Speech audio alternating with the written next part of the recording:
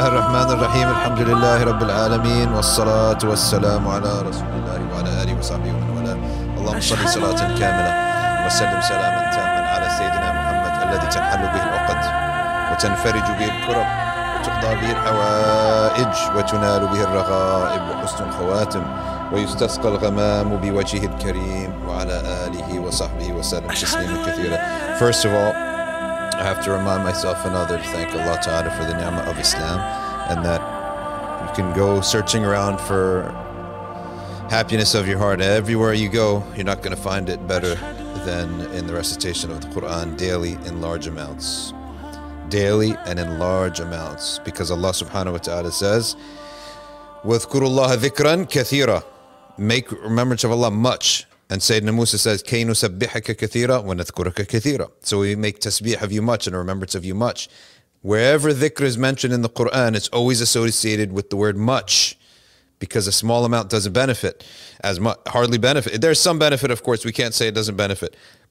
But the munafiqeen, what did they say? Allah says about them, لَا يَذْكُرُونَ اللَّهَ إِلَّا قَلِيلًا. So the hypocrites, they remember Allah, but very little. And so it didn't benefit them. It didn't cure them of their hypocrisy.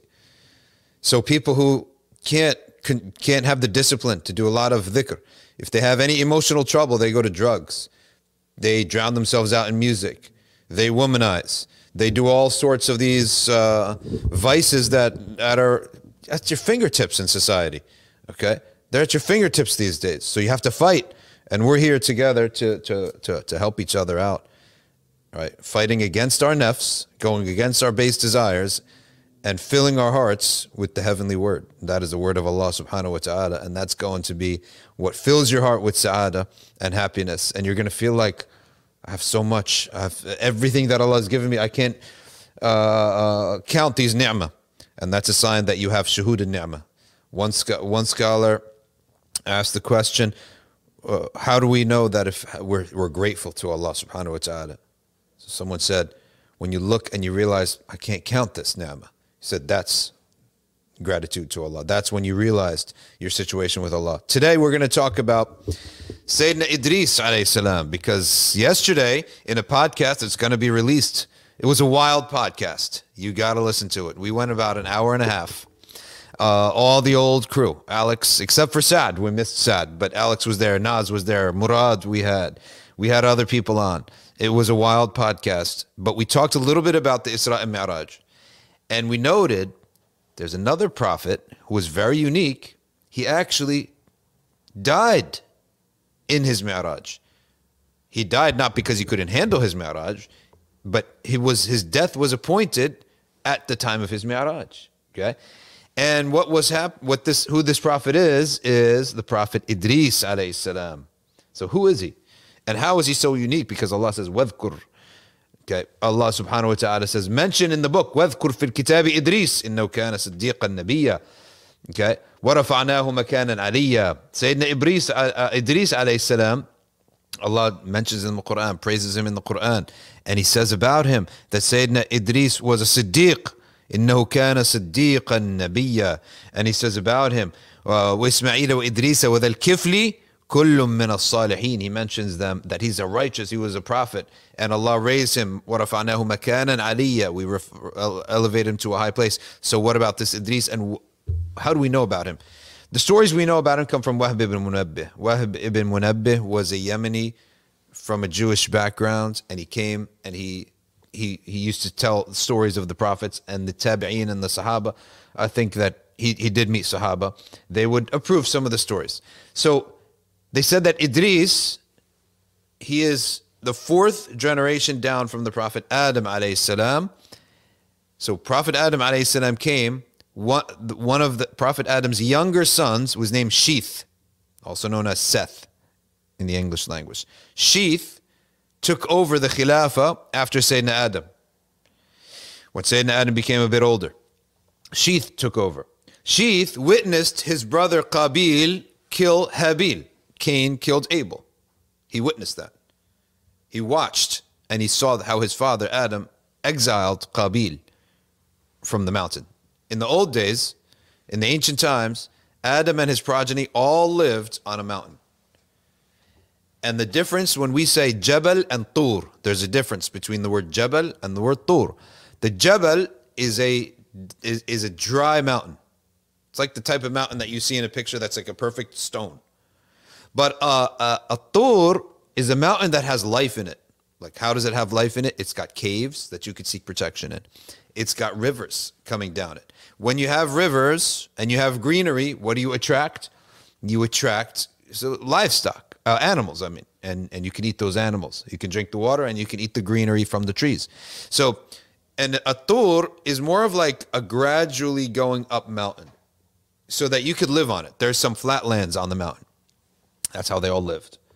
And Qabil was exiled from the mountain. And Sheeth witnessed that. Sheeth took over. From the younger generation, 2 generations after him, not directly descendant from Sheeth, was Idris. Okay? Sayyidina Idris. So now the human population is vast, right? And they lived hundreds of years and they had plenty of kids. And so the human population was vast. And Idris is a follower of Sheeth. And Idris was a Nabi. His description was that he was very big, but he was extremely soft-spoken. Okay? And he was a contemplator. He used to contemplate constantly, like the Prophet ﷺ. The Prophet Messenger was described, sallallahu alaihi wasallam. He used to go to the mountaintops. They couldn't find him. And only as a boy, 6, 7 years old, they'd find him sitting on a hill. And he said, what are they doing? Looking at the mountains, looking at the stars. So contemplation. Because as we've said a million times, to know that there's a creator does not require a prophet. It just requires you to look and you can see that things are designed perfectly. Do you ever see there was a news story? I don't know if the doctors here, they're probably aware of it. There was like a medical thing that was, caught a lot of people's attention. They put it on the news. A guy got sick really badly and he coughed up part of his lung. When they took part of his lung out, the doctor said it was gorgeous. Right? He just kept looking at it. He cleaned it off, the blood and everything, and then he picked it up. There's a picture of it online. It literally looks like a tree. Right? It looks exactly like you drew a tree. So subhanAllah, the same shape of the thing that gives us air and the thing that receives air, they have the same shape. Like inside the lung, when you look at how the lungs go out, it's like an upside down tree. So one gives the air, it's shaped like a tree. The one receives the air, shaped like a tree. Right? I mean, it's amazing.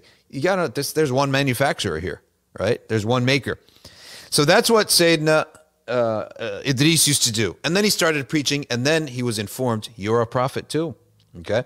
And he had a lot of followers. He gained a lot of followership. And his area, some people say it was what's now known as Babylon. And then he moved to Egypt. Allahu A'lam about all these stories. But he preached well. And one of the things that he is unique for is he's the first person who came up, he was inspired by Allah to write with a tool. He was the first person to write words down with a tool.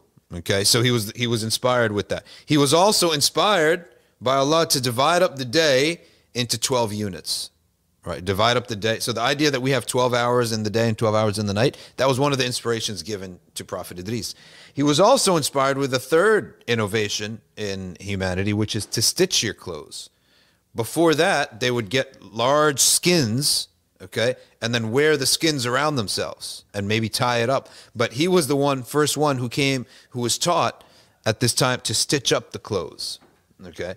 And that was something that's unique, again, to him. Some of these things don't come from the Prophet ﷺ, but okay, it's a story.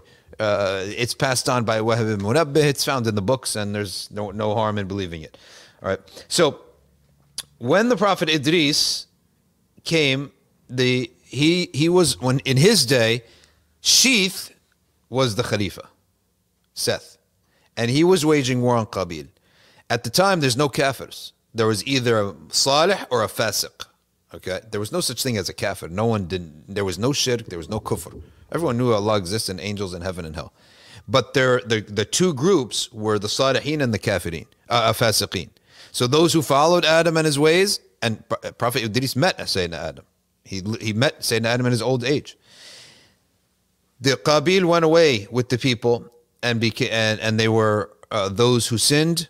They did everything that was haram, and they didn't study with Adam anymore. They didn't follow Sheeth. They didn't worship. Okay, so they were the fasiqeen. They were outside the mountain. Eventually, the groups got so big that the followers of Qabil would come to the mountain and they would poach people, because the people of the mountain, the believers, the Salihin, they had safety, okay? They had food, they had numbers, okay? And they had happiness. The followers of Qabil wanted to come in and spend time with the followers of Adam, alayhi salam, and Sheeth. And then they started corrupting them. So Sheeth and Idris together waged the first jihad to keep them away. So the first jihad on the earth was waged by Sheeth and Idris. Sheeth and his junior follower, Idris. In the Bible, it's called Enoch. Okay? So they waged the first jihad. And they had a banner. Jibreel told them, when you wage war, you make a flag. That was the first flag that was made for humanity. And they put up a flag, and Sayyidina Jibreel was teaching them everything. At that time, religion was not just something that was, you're just given the revelation. No, you're given the revelation and you're taught how to live. So many people wonder, how did Adam farm and everything? Sayyidina Jibreel taught them all these things and brought tools for them. So he taught them, you have to come in rows, and this is how you fight. He taught him how to do these things. And so they waged that jihad and pushed the followers of Qabil far away, that the followers of Qabil would not come anymore to corrupt the Salihin. And this is the thing. Inclusivity has its limits. You're inclusive of somebody who is on the same agenda, but is not that good at it. That's our in any group. In any group, you're inclusive of somebody who's weak at fulfilling the group's goal, but believes in the group's goal. In any group, Democratic Party, vegetarian, vegan clubs, Republican Party, any group, this is Zionist clubs, Jewish clubs, groups, whatever. If you join the group and you're promoting the opposite of the group, the opposite goals of the group, what do you think is going to happen to you? You're going to get kicked out. Nobody says, oh, you're not tolerant and inclusive. This makes no sense. If I come and I join your golf team, but I say, no, I like to hit it all over the place and get a high score, right? And they're like, no, the goal of golf is to get a low score. So you're off the team. If I join a football team and say, oh, I like to run it back and fumble it, that's what my identity, you're going to be off the team, right? So likewise, how are we Muslims any different? We have a goal. If you come and you're expressing the exact opposite goals and purposes, we need to be away from you. That's how simple it is. Okay? So we have something precious, which is our hearts, and we're people, we have to remember, we don't trust Iblis. He's always there. We don't trust our nafs that could succumb to Iblis. So we have to be surrounded with people who are righteous. And you might think to yourself, oh, it's sort of selfish. It's not selfish. It's safe. Do you trust people to enter your home all the time, or you have lock up your home all the time? Do you trust people to breathe on you, or do you wear a mask these days? So what's different with your heart? So they needed to keep these people away from them.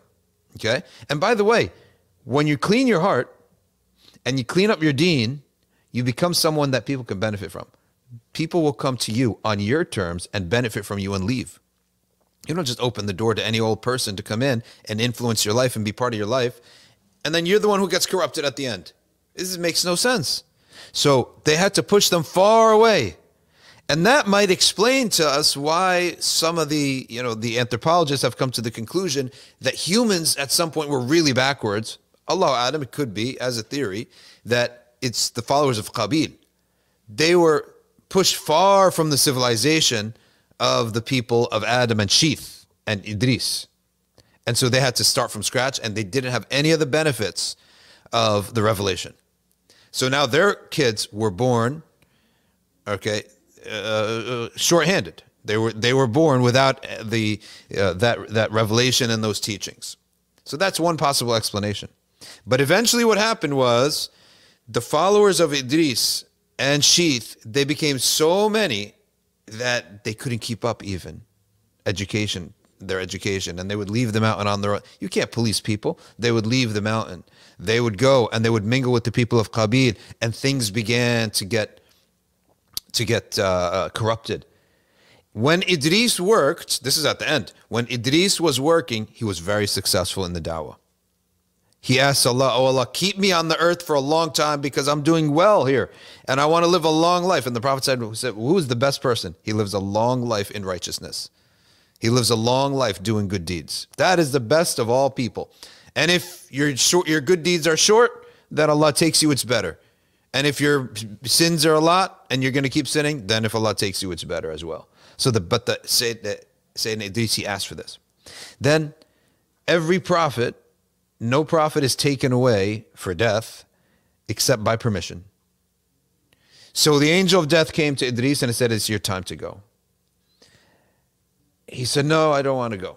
I want to live a long life and do righteous work. Okay. Nothing more satisfying to the heart than this. He said, oh, well, then you're going to need to ask one of the chief angels for this. Okay. So it may be that the opposite was. Jibreel came and told him, are you ready to die now? And he said, no. He said, then you go speak to Malak al-Maut yourself. He said, how am I going to meet Malak al-Maut? He said, come onto my back. And then they went up to the fourth heaven. In the fourth heaven, he said, here we're going to meet Israel. And you could tell him that you want to live longer. He said, okay. He went, he gets to Israel, he sees Israel. And Israel said, Subhanallah, I just read in the Lawh that I have to take your soul in the fourth heaven. I said, how? Right? And you came right up to me. He said, I came to you so that I could live longer. He said, and then what happens when you live longer? He said, whatever date that you appoint for yourself, then you're going to be taken out that date. He said that if that's the case, just take me now. When he saw the heavens, see, that's the thing. Allah showed him the greater reward. So we believe in good and greater. We don't believe that the reward of Allah is just good and bad. You may be in a good state and you can ask for better.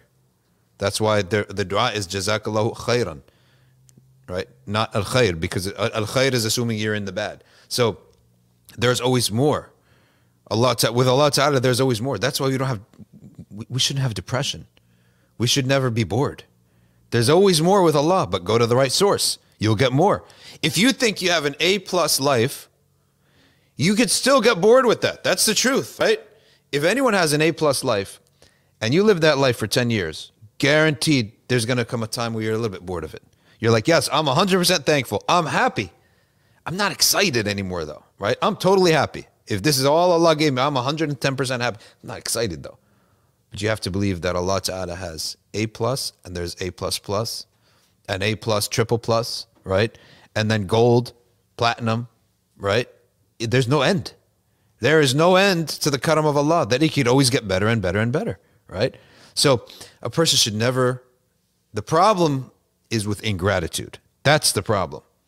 A little bit of like, I want some more excitement, I want a little bit, that's not a problem. The problem is ingratitude. And there are many people, they start something, then they get bored with it, they leave it off. That's terrible. We like consistency and gratitude and know that Allah always has more, right? There's always something that can give you something else. So Sayyidina Idris, he said, I want to live longer on this earth and I want to do so much more. Well, guess what? The meeting with Israel couldn't have been on the earth. It could have been on the earth. But Allah ordained that it happens on the heavens. When it happened in the fourth heaven and Idris looked around, he said, no, I'll die. Because when you see the heavens, and that wasn't even paradise, that was just the heavens, the realms above us. When you see that world, you don't want to come back. That's why they say, what is the greatest miracle of the Miraj? This is one of the most amazing things. I think Hujwiri said it, or one of the early. He said, the greatest miracle of the Miraj is not that the Prophet went, it's that he came back. If you went, you would be like, holding on, I'm never coming back. And he came back and his mood was good. He didn't come back and say, oh my gosh, I hate that. You can't go and live a certain life. And then let's say you're living in a mansion and you have a cook and you have a masseuse.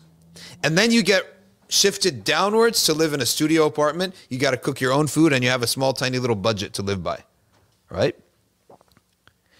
It's going to be impossible. You're going to be in such a bad mood. But the Prophet ﷺ, his goal was never himself. If Allah wants to take me on Miraj, if Allah wants to put me in Mecca to struggle, ahlan wa sahlan. What Allah wants is what's good. That's how the Prophet has aligned himself to what Allah wants. And that's why Sayyidah Aisha says, why do it, O Messenger? Why? How is it that I see that Allah is always answering you before you even ask. Right? The reason is the Prophet had made Allah subhanahu wa ta'ala his only goal, and as a result, before he asked for something, Allah grants it to him. How about the Qibla? Allah subhanahu wa ta'ala says, we know that you're thinking about, we know that you desire Mecca to be your Qibla, so we make it Mecca. Because his heart was desired in that. So Prophet Idris alayhi salam, the mercy of Allah to him was that he didn't want to die because he wanted to live a long life and do righteous and do good and spread the da'wah. When Allah showed him the heavens, then he accepted to die. And his soul was taken in the heavens. That's the meaning of وَرَفَعْنَاهُ مَكَانًا عَلِيًّا. Prophet Nuh was the junior to Idris. It is said that Prophet Nuh witnessed Idris. And Prophet Nuh, of course, all of them were of the same essential lineage. There was only one tribe at that time, one skin and one language. And Prophet Nuh took the baton after him. Right? So there was prophets at all times, but the number of human beings kept spreading and growing and growing and growing to the point that it became very difficult to keep everyone educated, to keep everyone guided. Very similar to our world today. There's more people worshiping Allah today, in this year, in this period of time, than let's say 100 years ago, than 200 years ago. But there's also way more people in disobedience of Allah. So the proportion is decreasing, the number is increasing. The number of people worshiping Allah is always increasing, but their proportion may be decreasing. So we feel like we're much less. We feel like things are much worse. That's true.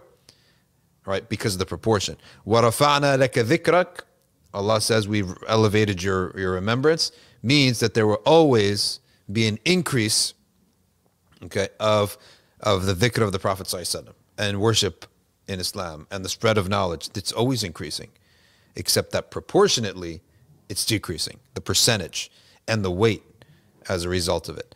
All right, we'll stop here. Let's go to Ryan. Why don't you kick us off? Okay, first one. I'll read the whole message. Someone said, Salam to Dr. Shadi from your old friend Imad in London. Imad Ahmed. He said he'd love to ask about cupping, which he read that angels were advising on the Miraj. Finally, please make dua for him as well because he's extremely ill in the ICU. ICU? Why is he in the ICU? Allah give him a speedy shifa. First of all, it's great to hear from him, Ahmed. He's COVID. This is one of the smartest brothers that I met. He's a really smart guy. MashaAllah, may Allah bless him and keep him in the benefit of Islam. The question is about cupping. I don't know the history of cupping, but the little thing that I do know about it, and I've done it, cupping's different from hijama. Cupping is just putting the heated cup, and that's why you see they have those marks, right? Whereas hijama is putting those heated cups, but then my mom does it. She does it for me. You scrape the skin a little bit after a while, and that heated blood, okay, that blood that comes up is the blood that is not good for the body, and then that blood comes out, okay? That's what hijama is.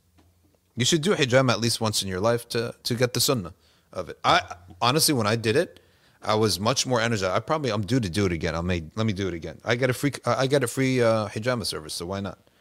Imran Asim says about the Miraj, is it known and accepted that tashahud was a conversation between Allah and His Messenger sallallahu alaihi wasallam? Yes, it is said that many times and in many sources that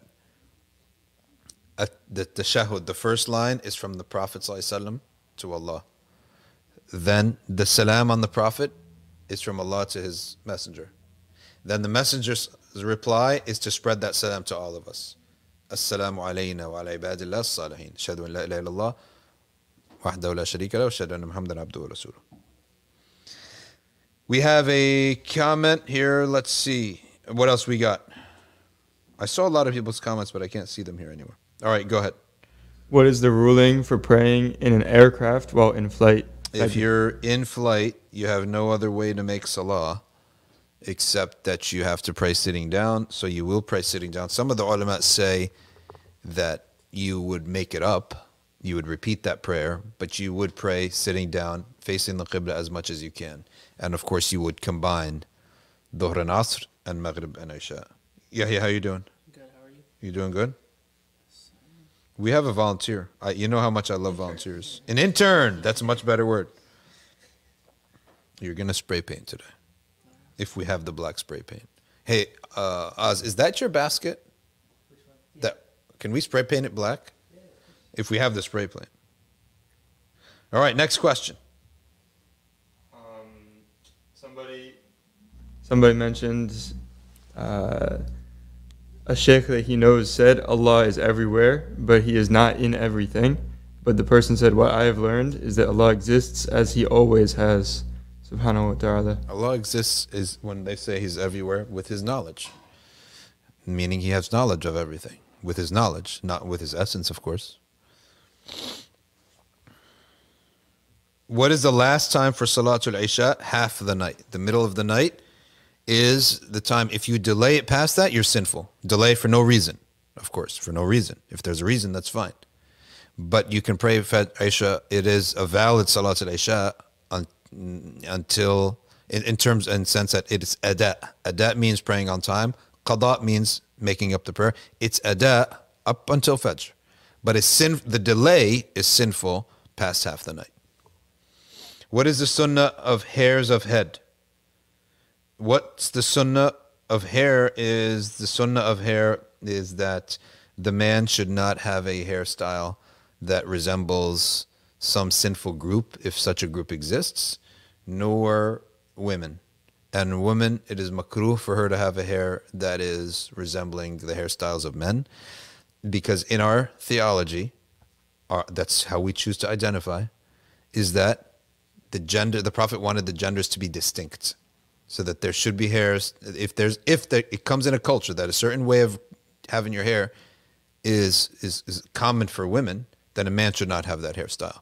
If it's the opposite, then a woman should not have that hairstyle. As a matter of encouragement and discouragement, more so than prohibition and obligation. And then it's also that something called qaza, which the Prophet did not like, which is the disjointed hairstyle, where some of it's shaved, basically like you want to go watch the, I don't want to say it, but the U.S. Olympic soccer team, right? Where half the hair is buzzed and half of it's long, right? So that is called qaza, where it's disjointed and out of whack. Or part of it is completely shaved and part of it's there. So we would put it in the category of discouraged, makruh. And therefore it should be avoided for both men and women to do that. Likewise, the colors that would maybe associate a person with fisq. For example, if there's a certain type of crew in society that they color their hair a certain way, you shouldn't do that. You should basically use the dyes that pious Muslims use. That's your custom. Custom for us is the practicing Muslims. Lastly, a man should not dye his hair black, because it has a different reference. In the old days, people didn't have birthdays. You didn't know how old you were born. There was no year. There was no calendar. You judged a man's age by his look, right? So if the man had black hair, the family may think he's a young man. He's younger than he actually is, and they marry him. Then he dies like 5 years later, right? So he was older than he looked. So it's deception. Likewise, of deception is for a woman before marriage, and for to attach hair and to do things with her hair that is not actually real of her hair, attaching pieces and stuff. That is only allowed for her to do within her husband and her family, but it's not allowed outside that, because it could lead to a deception in the sense that people think something about you that's actually not true. Then they may refer you to marriage, and then a guy gets into that marriage and you get into another marriage and you realize that both of you actually don't look the way you look. Okay. That's one of the reasons that there are these rules on hair and these rules on these things, is to avoid possible potential deceptions like that. Of course, it's not deception like people are trying to deceive each other, but that is the result. And all of this, we'd put it in the category of makruh, and some of it's haram to do. I hope that answers the question on the issues of hair in the Sharia. Can a woman dye her hair? A woman could dye her hair any color that she wants before or after marriage. It doesn't matter. Can you talk about the Prophet Elijah alayhi salam and Al-Khidr, and they're believed to be still alive? We'll talk about that, inshallah. Maybe every Tuesday we'll talk about one of the prophets, inshallah. Next question. Do I have to pay zakat on money that someone else owes me? Do you have to pay zakat on money that is owed to you? You owe zakah on the money that's in your possession. Okay. So when it comes into your possession, you will owe it for the past year if time elapsed. Okay. And so we can discuss that in more detail at another time, inshallah. But yes, the answer is that you only owe the zakat on the wealth that you have in your hand. So if I have a loan out to somebody, $2,000, they owe me that money. Or I'm a vendor and I sold him something and he hasn't paid me yet. I pay zakat on the savings first of all, as a person, only on my savings, first of all. So I don't pay zakat on that yet. Secondly, if I'm a store owner, you pay zakat on a calendar day, okay, of the Hijri calendar on your inventory and your cash. So if it's outstanding, then you won't pay zakat on that. But we should do a thing on zakat. Next question. Can ma'rifah be acquired through books, or is it something that is only transmitted from person to person? Ma'rifah is a nearness to Allah where you feel very close to Allah subhanahu wa ta'ala. And that happens neither so much by books or people. They do help for sure, but by a lot of ibadah. Of course, you need the books and you need the people. People more important than books. But it's really by a lot of ibadah. You can be with shuyukh all the time. You can be with reading books all the time. Ma'rifah will be attained by doing a lot of dhikr of Allah, a lot of dua, okay, and what's called munajat. You have to speak your heart to Allah subhanahu wa ta'ala and never have any hesitation in that. If you don't talk to Allah, who are you going to talk to? Right? People have a shame. They think, oh, you can only be very formal. Allahu Akbar, Sami Allahu liman hamida, and that's the relationship with Allah. They don't ever speak their heart to Allah Ta'ala. Well, then who are you going to open it to? Right? So you have to speak. You have to have no shame. Desires are not shameful. It's false beliefs and false actions that are shameful. Right? So if you have a desire, open that desire to Allah Ta'ala. Say, if it's good, keep it. If it's not good, remove it. And make dua and ask. Allah Subhanahu wa Ta'ala loves to give. He's waiting for you to ask. The greatest relation between his creator and an abd is that you ask him and he gives you. That's why he created you. Sarah Mass says, if a woman who has a hearing aid, or a woman who is doing hifz, or some new surah, or to retain memorization, is she allowed to recite loudly in salah, but someone else in the room can hear? The answer is, if the salah allows something to be allowed, such as certain nawafil, and the nighttime prayers, then the answer is yes. And the minimum of out loud is that you can hear yourself.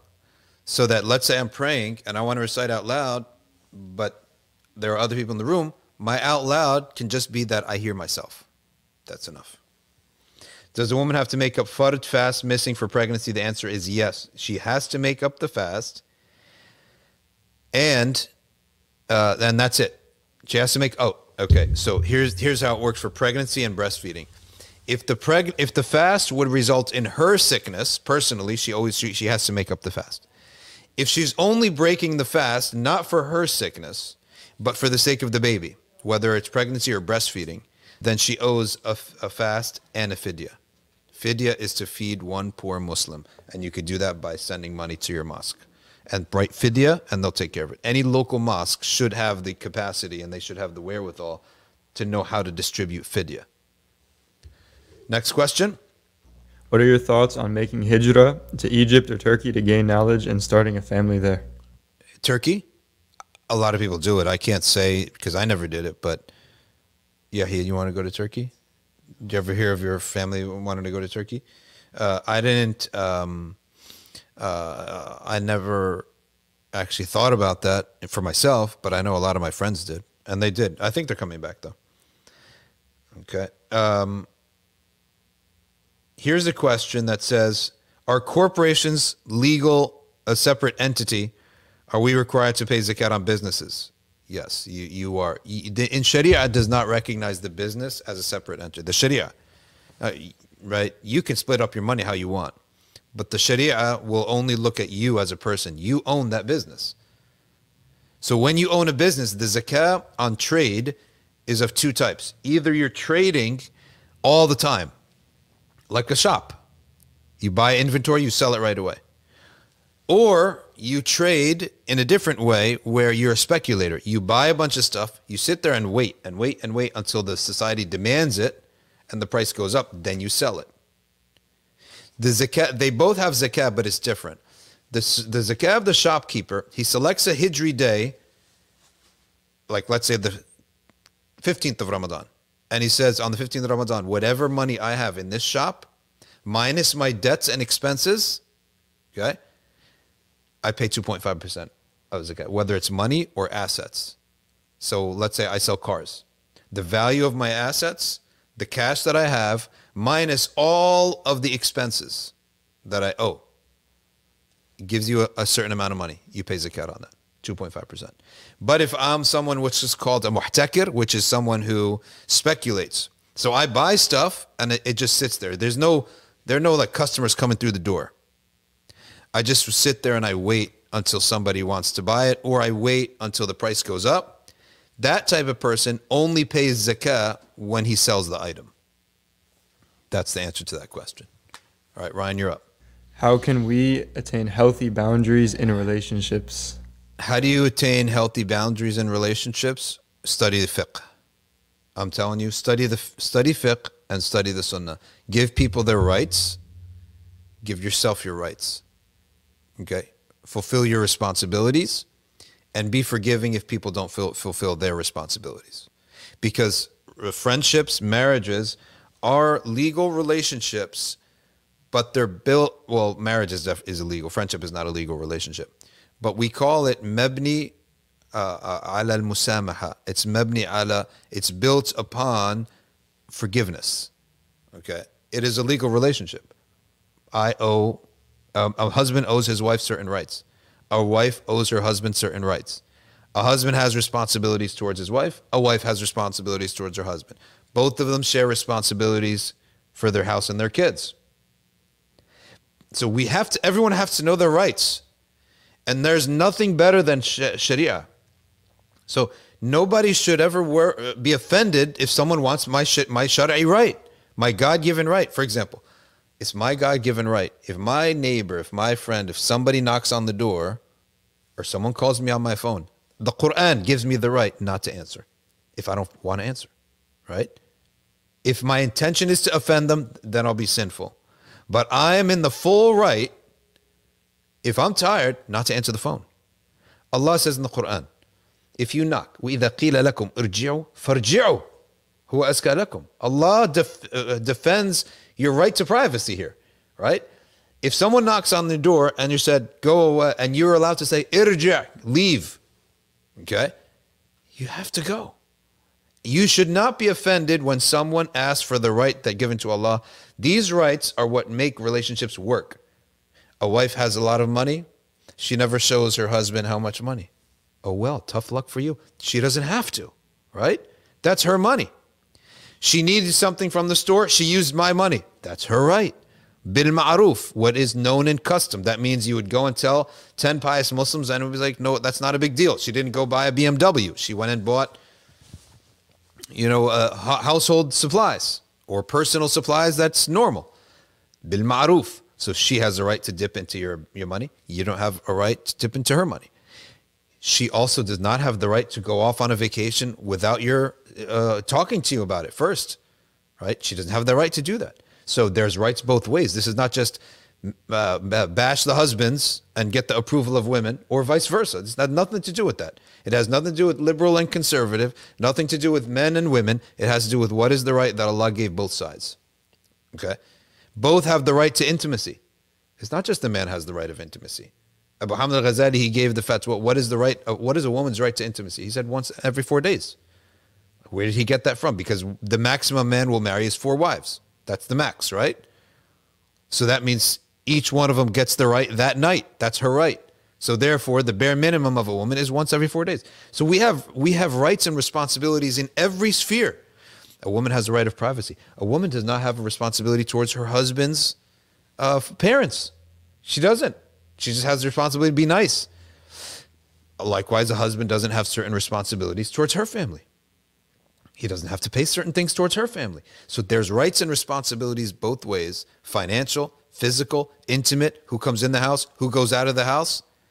If you study that, and you also study the attitude, because as my fiqh teacher taught, he says, marriage is mabni ala al-mukarama. It is built, it is a legal agreement of living together that is based upon generosity and forgiveness. Whereas trade, business, is mabni ala al-mushahat. Mushaha is getting the most out of your other person. When you go to do business, we're not doing charity.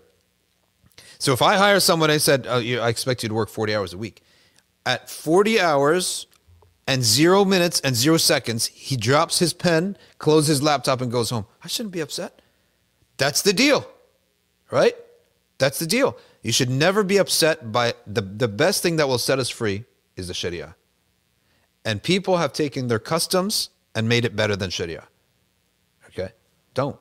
So study the Sharia. That will give you a great understanding of distance. You owe most people nothing. That's the truth. You owe them nothing. They owe you nothing. Right? Friends. I have friends, right? Yes, it's not right to hurt people's feelings. But let's say I need to unwind my head. I'm not shutting my phone off. You can call me all day and all night. Hit your head on the wall. Come knock on my door. I'm not answering. I have the full right to do that. You have the right to do the same for me too. So this idea and this concept of personal space and distance and rights, it's going to come if you study the Sharia. All right, let's take a question from JJ. Do you know that awam believe ulama don't get tired? They actually show they don't get tired. How do ulama have so much energy? First of all, I really hope that Allah Ta'ala can, subhanAllah, even put us in the same conversation as the real people of knowledge. And secondly, the real ulama, I notice they don't get tired.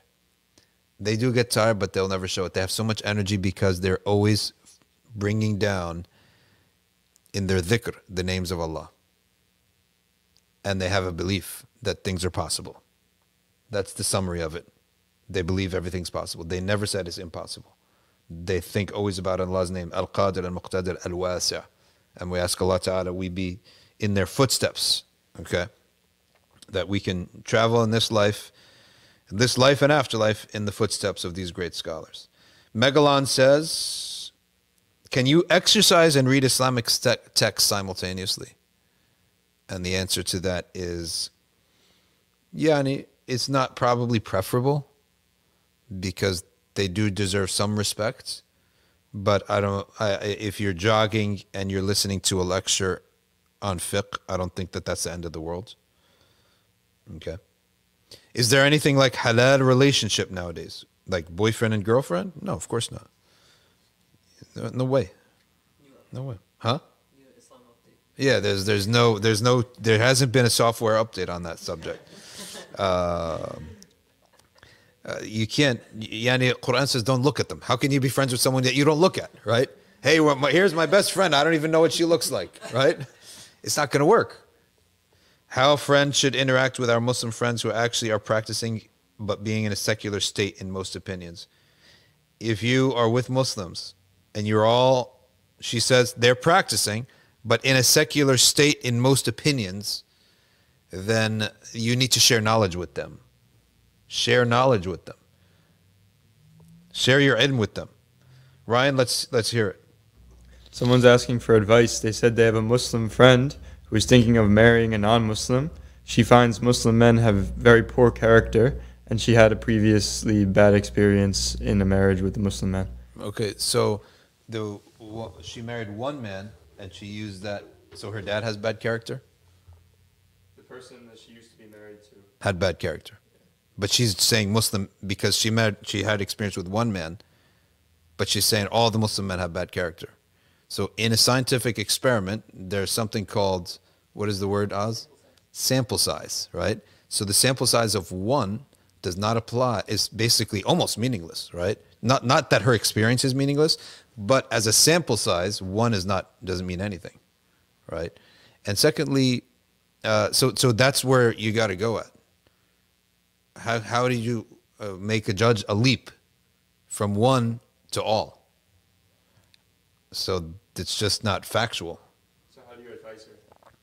The advice to such a person is, are you interested in disobeying Allah and committing zina? That's what else is there to say, right? But use your reason. Your sample size is one. And you wait a second, this is just like other Muslim guy who wants to die and marry from Ahl al-Kitab. Do you think they look any different? Do you think they're different because they're Jews and Christians? Is there something different about them, right? They're still human beings, right? And whatever they have, there's a Muslim woman who has the same thing. So a bad character is not going to be something sample sized by one person. So I don't know if anyone else has something to chip in on this. How do you cope with just being tired of this worldly life? Sayyidina Umar says, remembrance of Allah and His attributes and His creation is medicine. Remembrance of people is the sickness.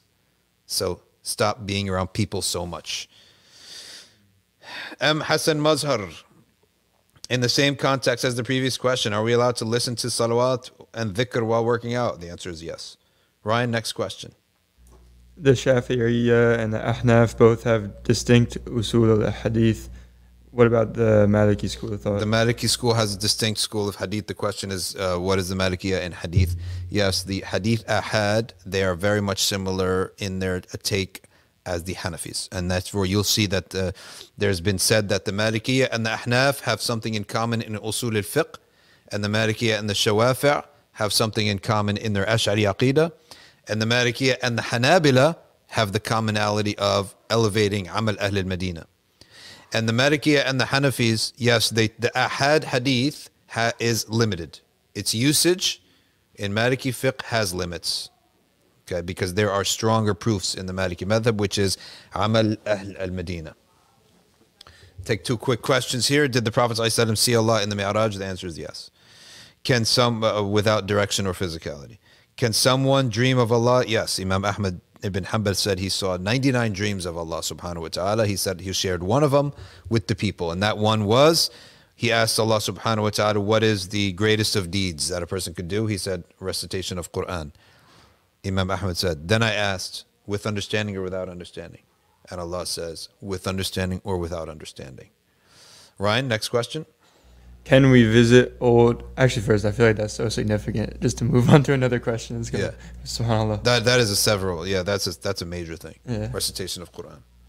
So someone asked, can we visit old historical sites that have pagan origins, such as the pyramids in Egypt, if you're just going for tourism? All right, visiting pagan sites. The answer is yes, out of ibrah. Taking ibrah, not ta'zim. There's a big difference between ibrah and ta'zim. You may visit those places. Allah says, go in the earth and look what happened to the oppressors, right? So look how great they were in terms of their buildings. Look how much knowledge they had, blah, blah, blah. What happened to them? They're extinct. They're gone. Where are they? Right? All right, they're gone. Well, it's sort of funny for me when people study and love these ancient texts as if, why are they extinct then, right? If they had so much great knowledge, why aren't they around? Right? Ancient Greek this, ancient Egyptian, ancient this. All right, how did they benefit from it? They're extinct. I like people who don't go extinct. Right? It shows that what you have is beneficial. So anyway, you can go, but not for ta'zim. All right, ta'zim is to aggrandize something. You don't say, wow, look at how amazing this shirki temple is. That would be not right. Is it true that there is a nur of Muhammad? Of course. And Allah subhanahu wa ta'ala says, we have revealed to you a book and a clear light. All right. That clear light is the Prophet. Was that dream of Imam Ahmad? Was it for Abu Hanifa? No, it was Imam Ahmad's. Is it true that Imam Bukhari refuted Imam Abu Hanifa? Yes, he did. Bukhari was a Shafi'i in his usul. Bukhari was Shafi'i in his usul. They believed that the solitary chained hadith is sufficient for law, and it could provide exception to the Quran. The Ahnaf and the Malikiya, they said, no, we have a stronger source, and that is the precedent of the Sahaba and the Tabi'een. For Malik, he restricted it to those of Medina. Next question, Ryan. I just have a question following up on that. Like, I think you should maybe clarify what are the nature of these refutations? Like, is this something? Oh, good. You mean, is this a refutation of outside of Ahl Sunnah? No. This is a great point. This refutation between the fuqaha of Ahl Sunnah is simply called khilaf. Both have valid a basis for their opinion, so therefore the ibadah according to both is valid. The conclusions of both is valid. Okay, so the ibadah of both sides is valid. These are called mukhalifin fi sharia. They have differences of opinion in the sharia, but they're not outside of, no one's claimed that either one is outside Ahl Sunnah. That's very important to know. Yasin says, smoking cigarettes is haram or makruh in the Maliki madhab is absolutely haram. All of this stuff and marijuana and all these things is absolutely haram. And I'll tell you that we had a sheikh at the time of Sidi Ahmed al-Tijani. We're talking 1700s. He's in Morocco. And this coffee and cigarette scene had started spreading around. The coffee and smoking started spreading in the gatherings of the Muslims. So he wanted to go and get the fatwa from the chief of the Malikiyya on the earth at the time, and he was in Egypt. So he went to the biggest Maliki scholar in Egypt at that time, and he went to him and he said, "Can I get the fatwa? Give us your fatwa on smoking and drinking coffee." So he said, "Okay, give me a few days." He went and he came back and he said, "I have your fatwa." He said, "What's the fatwa?" He said, "First of all, I never write a fatwa. I never publish a fatwa until first I get a dream for the Prophet ﷺ confirming the fatwa is true, is correct. Then I publish the fatwa." He said, "This one, here's the fatwa, and I'll tell you the dream I had." He said, "I wrote the fatwa concluding, my conclusion was, cigarettes is absolutely haram. Okay? But coffee is halal. So then I wrote the fatwa and I wrote my evidences and I put the fatwa under my pillow and I made much salah and salam on the messenger and I slept. That night I saw myself being brought into a nice beautiful home. There were all the Sahaba, Abu Bakr and Umar and Uthman and Ali and Sa'ad and Sa'id, Talha, Zubair, all the Sahaba. And everyone was having a great time. And the Messenger ﷺ was in the middle of us.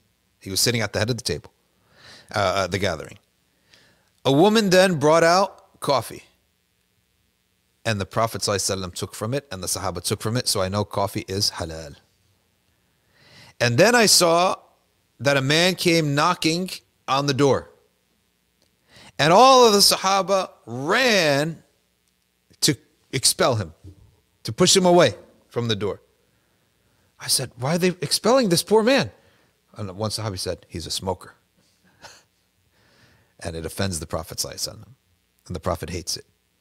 And so from that fatwa they took, the dream is not the source of the fatwa. Dreams are not fatwa. But the dream was merely a confirmation for the fatwa. And the fatwa there is the tahrim of this tadkhin. It offends the angels. It hurts your body. It wastes your money. Okay. All of that is considered forbidden. All right, Ryan? What are some ways in which someone can strengthen their willpower? Strengthen your willpower. Very simple. Decrease what you do. Decrease it. If you ask yourself something that's too impossible, you can't do it. Number one, decrease it.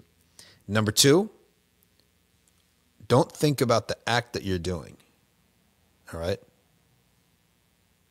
Think about the reward you're going to get out of it. You can't do an action that has no reward to it. It's not human nature. It's not even the nature of deers and trees and anything. They all do actions that have a reward to it. So instead of thinking, I got to do this, I got to do my 10 push-ups. No, you have to put the image of what is your reward. And you try to put it in something that you can see every single day. Right? One of the things I used to do was I used to love note cards. And write down whatever I'm doing on a note card and keep that note card in my pocket. It always reminds me. And you remind yourself of your reward. What is the reward at the end of the tunnel for this? And then do that little bit every single day. And if you hold it for 10 days, hold it for 20 days, 30 days, 40 days, hold it for a year. That's how you increase your willpower, is by remembering your rewards. Next question. Is the COVID vaccine halal? The COVID vaccine? Khalas, the COVID's done. It's over. Next question. Do you follow it, manhaj of Said about Alawi? I hope to. Is smoking shisha? Yeah, the Maliki would put the shisha like that. Yeah. Khan Tabish. Ashari. Next question. Triple H, how do we enter Jannah? By following the Prophet sallallahu alaihi wasallam. This is like rapid fire. Mighty District, what are the benefits of learning the different qira'ats?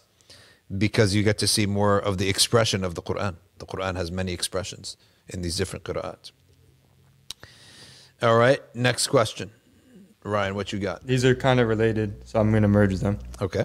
Someone asked, what are your views on the books by Ibn Taymiyyah? And then someone later asked, will you please have Sheikh Yusuf bin Sadiq on again? Yes, we can have Sheikh Yusuf bin Sadiq. I don't read the books of Ibn Taymiyyah. I never really read much of them. He's somebody we consider that he clearly loved Allah and His Messenger, and he loved the Deen. He fought jihad. Imam Suyuti said his knowledge was extremely vast. He has said a lot of good things about him. There also, our ulama of Aqidah have said that he has many mistakes in his Asma' ul Sifat. And this is, we'll leave that for the ulama of Aqidah, but they did say very clearly that some of the things that he said about the mutashabihat are flat out wrong. Not only me saying that, and it's not for me to say that, it's for the ulama of Aqidah to say that, number one. Number two, the Hanbalis themselves of his time said this is not what our position. And you can go to my podcast with Sheikh Yusuf ibn Sadiq, he says that, right? That the Hanabila themselves, they say, he's one of our shiyukh, there's no doubt about that. His fatawa are not the madhab. He has fatawa that are outside the madhab. He has commentary on the asma and sifats of Allah that are outside the madhab. Because the madhab of the Hanabila was, we don't even talk about the mutashabihat. He went into the mutashabihat. Okay, so that's the difference. That's our take on it. And that's, so it's not our source of studying Aqidah. Our source of studying Aqidah from the latter scholars, from the middle age and the latter scholars, would be the likes of Imam al-Nawawi and Imam Ibn Hajar al-Asqalani. Why do we say that? And al-Fakhr al-Razi and al-Ghazali. Why do we say that? Because certain questions did not come up in the early times. The questions only came up in the later times and required an answer. In the same way that fiqh, you can now study your fiqh. A mufti cannot study his fiqh from one of the very early books. No, because a lot of the questions were not brought up until much later. There are many, many questions came up later. So you have to study the books of the early ones and the books of the latter ones. Aqeedah is no different. Many, many questions came up later. So you won't find the Sahaba and the Tabi'in having a comment on it because it never came up. The fitan and the questions, the nawazil related to the questions of beliefs, they came up later. So that's why we study the latter scholars, Nawawi, Ibn Hajar, and As-Suyuti. And they are following a madhab in Aqidah called al-madhab al-Ash'ari, based upon the scholar Abu Musa al-Ash'ari. That's the Sahab, Abu al-Hasan al-Ash'ari. So that's in terms of, so you know what you're getting when you're going to hear from me, is going to be Maliki fiqh and Ash'ari Aqidah, and the Tasawwuf according to Ba'alawi and Abu al-Hasan al-Shadli. Next. Can you clarify why the Prophet ﷺ's grave is in a masjid? Why is the grave of the Prophet ﷺ in a masjid? There is no prohibition technically for a grave to be in a masjid as long as it's walled. In other words, it has a barrier, even if the barrier is only like this big. Proof being that isn't Hajar and Ismail, they are buried in what's called Hijr Ismail. Okay? They're buried there, right at the Kaaba. There's nothing wrong with that.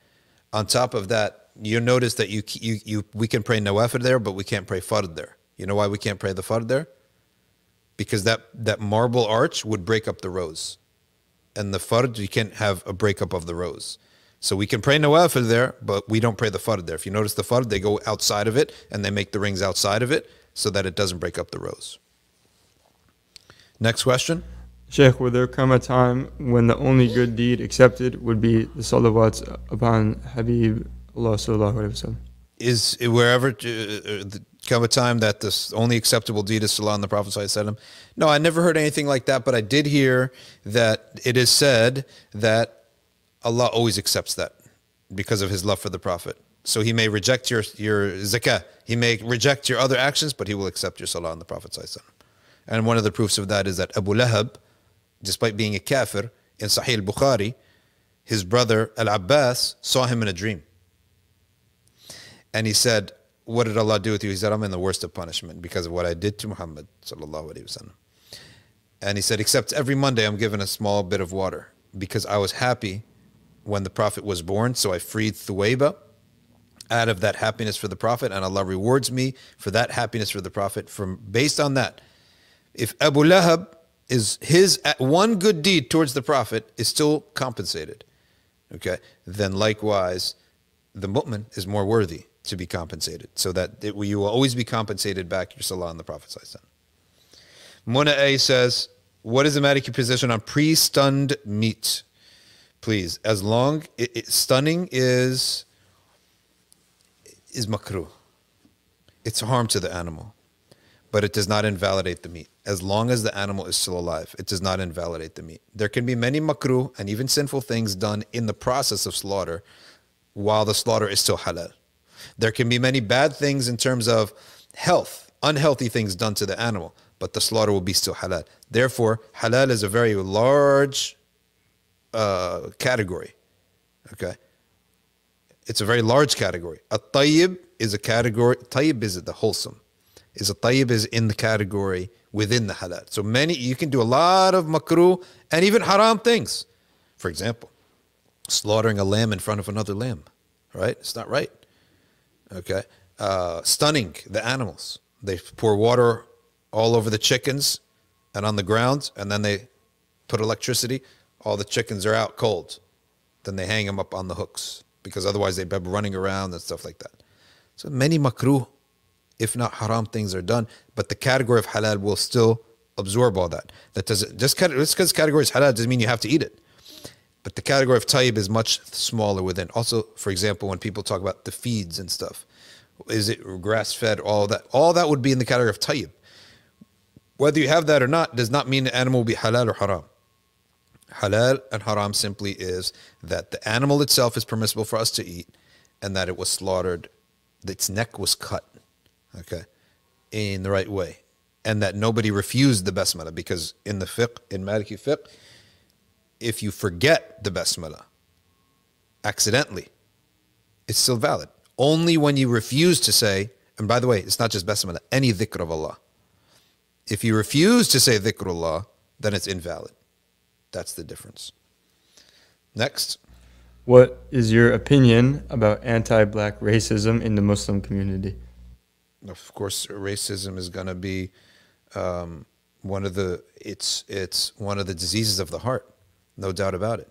It's a disease of the heart first. That's how we're going to attack it.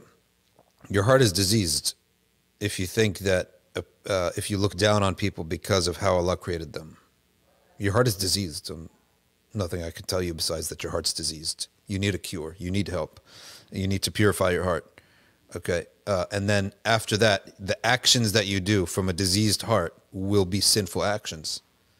Okay? Because if your heart is diseased, it's going to show up on your tongue.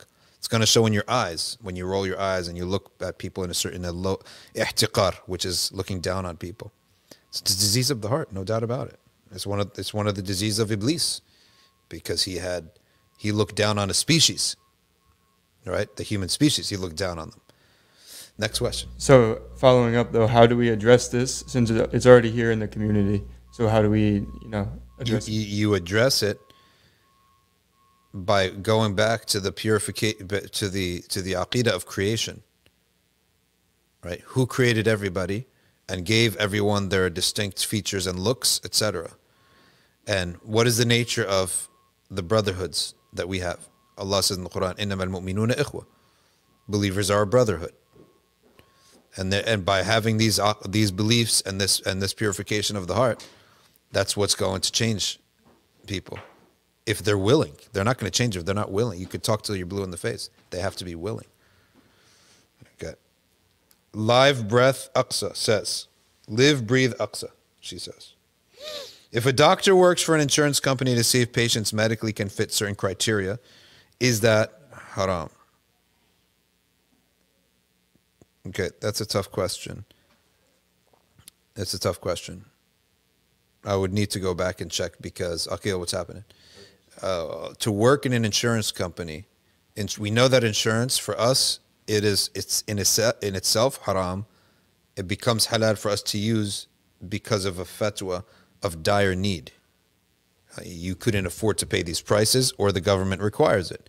That doesn't mean that it's halal for us to own an insurance company or be employed for insurance. So that's why, let me ask about that. Why are so many Muslims eating haram meat, saying it's okay as is preferred by a Christian, which is not even known? We're only allowed to eat the meat of a Christian or a Jew if they cut the neck, if they slaughter.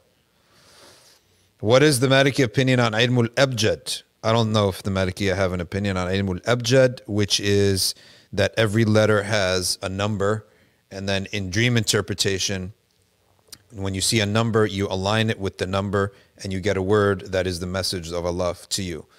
So yes, I have seen proper dream interpreters who are upon the Sunnah use Abjad in that, but I don't know if there's a Maliki opinion on that. Next, Ryan. Did Abu Talib die on Iman? Abu Talib died on Iman. The answer to that is there is one weak hadith that has an unknown person in the chain, which says that Al-Abbas said, I heard him say the Shahada. But that is a weak and unaccepted hadith. Okay? And there is a hadith the Prophet ﷺ said that he died and he is in the least of punishment in the hellfire. So is he in the, that raises a question. Is he in the least punishment in the hellfire because he didn't say the Shahada or because he was a kafir? Because not saying the Shahada would be a sin, right? If you have Iman in your heart but you refuse to say it, that would be a major sin, right? Is he in the hellfire for that or in the hellfire because as a mushrik? Okay, so the answer to that is the dominant opinion say as a mushrik, right? And Allah knows best. But that's what they say. Yasin says 35% of stunned animals in the UK die before the slaughterhouse. So that's why people avoid it. Yes, if that was the case, then you couldn't eat that. Is it true that Abu Hanifa was accused of kufr and had to do rujua? I never heard of anything like that. Can you read the question out yourself? Yes, I'll read and I'll repeat what Ryan says. All right, Ryan, what else you got? Somebody asked that they heard that the word Aqidah isn't mentioned in the Quran or a hadith. So where did the science of it come from? And why did the differences arise? Why is there, the word Aqidah doesn't come in the Quran and hadith, so where does the science come from? The terms that scholars use don't necessarily always have to come in the Quran. There's a famous expression that says, La mushahata fil istilah. There's no bother arguing about terminology. So we can create a term if we wanted to. For example, tajweed, tafsir, usul al-fiqh. All of these never came in the Quran either, right? So if we come up with a term, as long as we define it properly, we could use any term that we want. Next question. Is Al-Qadim a name of Allah? Al-Qadim. Al-Qidam is definitely his attribute, that he is the first without beginning. No doubt about it. There's no time in relation to Allah because time is actually result of physical matter, right? Stuff has to exist before time exists. Time is under the existence of physical matter, and therefore if time is not if Allah is not of a jism, he's not of a piece of matter, therefore he's also not subjected to time. He's the creator of time, therefore how can he be subjected to it? Tani says, is it true that in Aqidah of destiny there's no such thing as contagious disease because you will get disease because Allah willed for it to happen? Yeah, what's going to happen is going to happen, but we do have fiqh. What's more important is we do have a fiqh related to contagious diseases. The Prophet ﷺ said, if there's a contagion, do not enter into that city and do not leave that city. So that's what matters. Whatever's going to happen from Allah subhanahu wa ta'ala, but we have to look at what is our fiqh. Can what right hand possesses be practiced today? No. There's no slavery today, obviously, in the Sharia. It's been abolished. It was abolished by the Ottoman Empire a long time ago. It's something that's matlub, that it be abolished. According to my teacher, Sheikh Mahmoud, he said this is something matlub by the Sharia. The Sharia wants freedom of slaves. And only if they were to bring back a world of slavery and take us as slaves, our prisoners of war as slaves, we take their prisoners of war as slaves. Okay, so the answer is no. There's no concept of right-hand possessions or slaves today. For us as Muslims, we wouldn't do that. Next. If you're a traveler and Dhuhr starts and you arrive home after Asr begins, do you pray shortened Dhuhr? Repeat that again, please. If you're a traveler. You're a traveler. And Dhuhr starts. Okay. But by the time you get home, Asr comes in. Oh, okay. You didn't pray yet. Do you pray shortened? You're traveling all through Dhuhr time. You arrive home, it's Asr time. You will pray 4 and 4. Who do you listen to for eschatology? I probably know what you're getting at there, but there is a man, I have to give him much respect because he is my elder. I do know him. I used to know him personally from a long time when he lived in New Jersey. His name is Imran Hussein, and I do think that a lot of his theories on the end of time are just his personal theories. I think he makes a mistake in how much he praises the Russians. The Russians did so many bad things to the Muslims. It's an offense to the Muslims that he fought to, such as Imam Shaman, who was one of the Kibar al-Salihin wal-Mujahideen wal-Awliya, to be supportive of them. He also made a statement about the Muhammad al-Fatih, the Ottoman, who conquered Constantinople, and then said that if anyone's the martyr there, it's the Christians, and that somehow these Ottomans were not upright Muslims, that they were some kind of other group. No. The conquest of Constantinople, in a sense, it happens in 2 different ways. The first one, which was happened in the 1500s by Muhammad al-Fatih. The second one happens as a conquest of their heedlessness from Islam. They were in a state of heedlessness, and Imam Mahdi comes and they submit to him as soon as they hear the takbir. So he's assuming from that hadith that the conquest of Constantinople hasn't happened yet, and therefore the Islam that the Ottomans were upon is not even real Islam. That is complete way off. You're essentially making almost like a takfir or a tabdi'ah of a whole civilization. No, the conquest of Constantinople, it has happened already at the hand of Muhammad al-Fatih and the Ottoman army. It will happen again, and the Mahdi is a conquest of their heedlessness, not from kufr to Islam, but from not following the Mahdi to following him. That's why he says, as soon as they hear the takbir, they submit.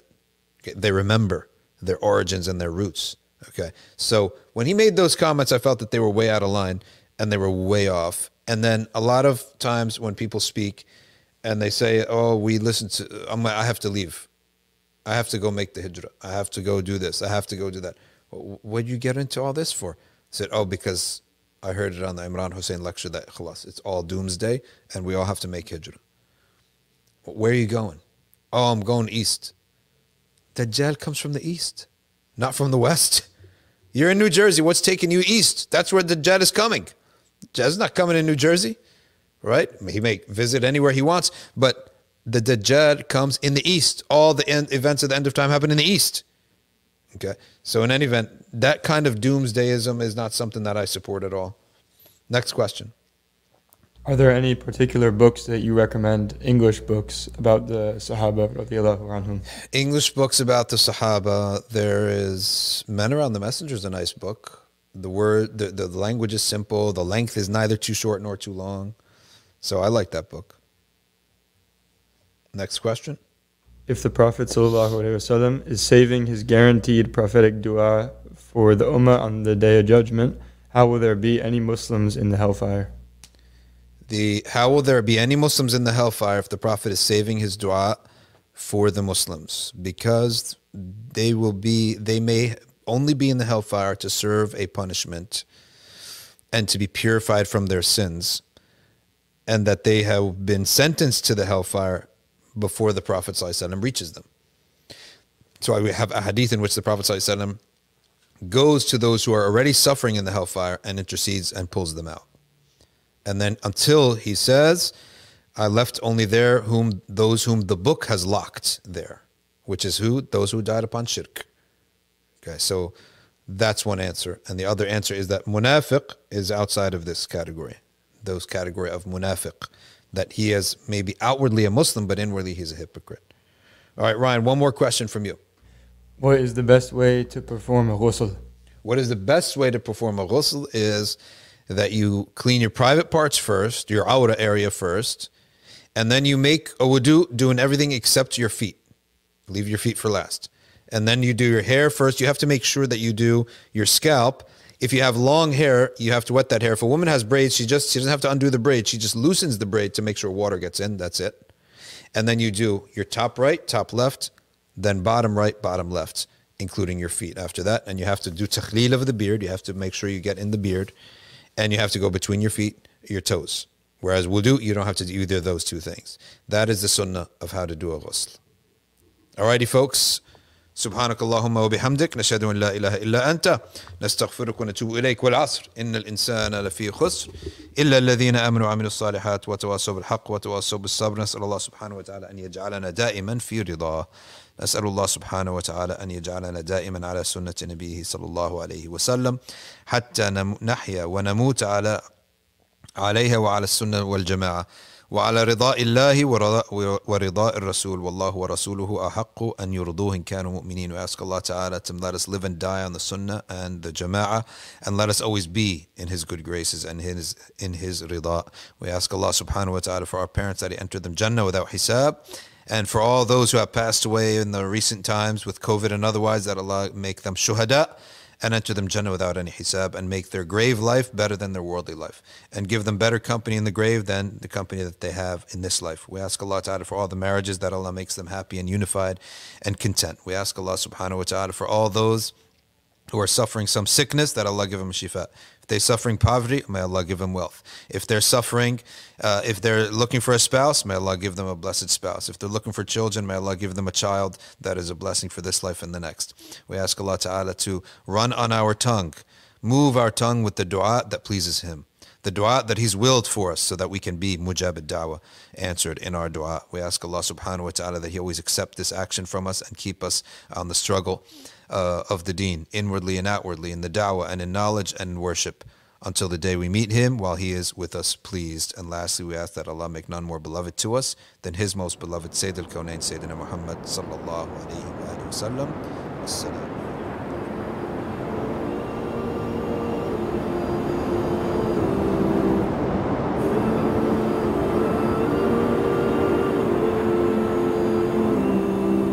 At nights we were sleepless, I know we weren't easy, and you are the reason I'm here.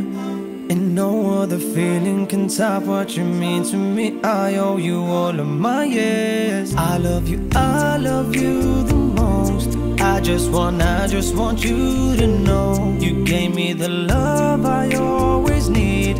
My heart will always be your home. I'll be there forever and ever, wrapped up in endless love. X marks the spot, you're my treasure. Can't thank the Lord enough. You are my angel, my superhero.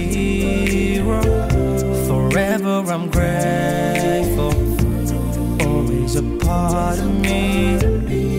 You are my heartbeat, beating away every day. You'll always be my queen. No one can take your place. You told me love took away pain. You are the sun behind the rain. You are my heartbeat, beating away every day. 9 months you carried me through the pain. I'll never let you down, I swear. You made the man that I am today. I'll always keep you in my prayers. Heaven lies under you.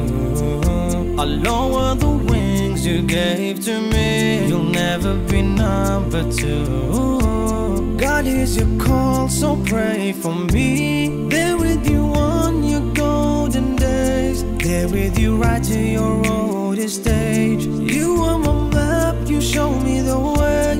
Right up to heaven's gates. You are my angel, my superhero.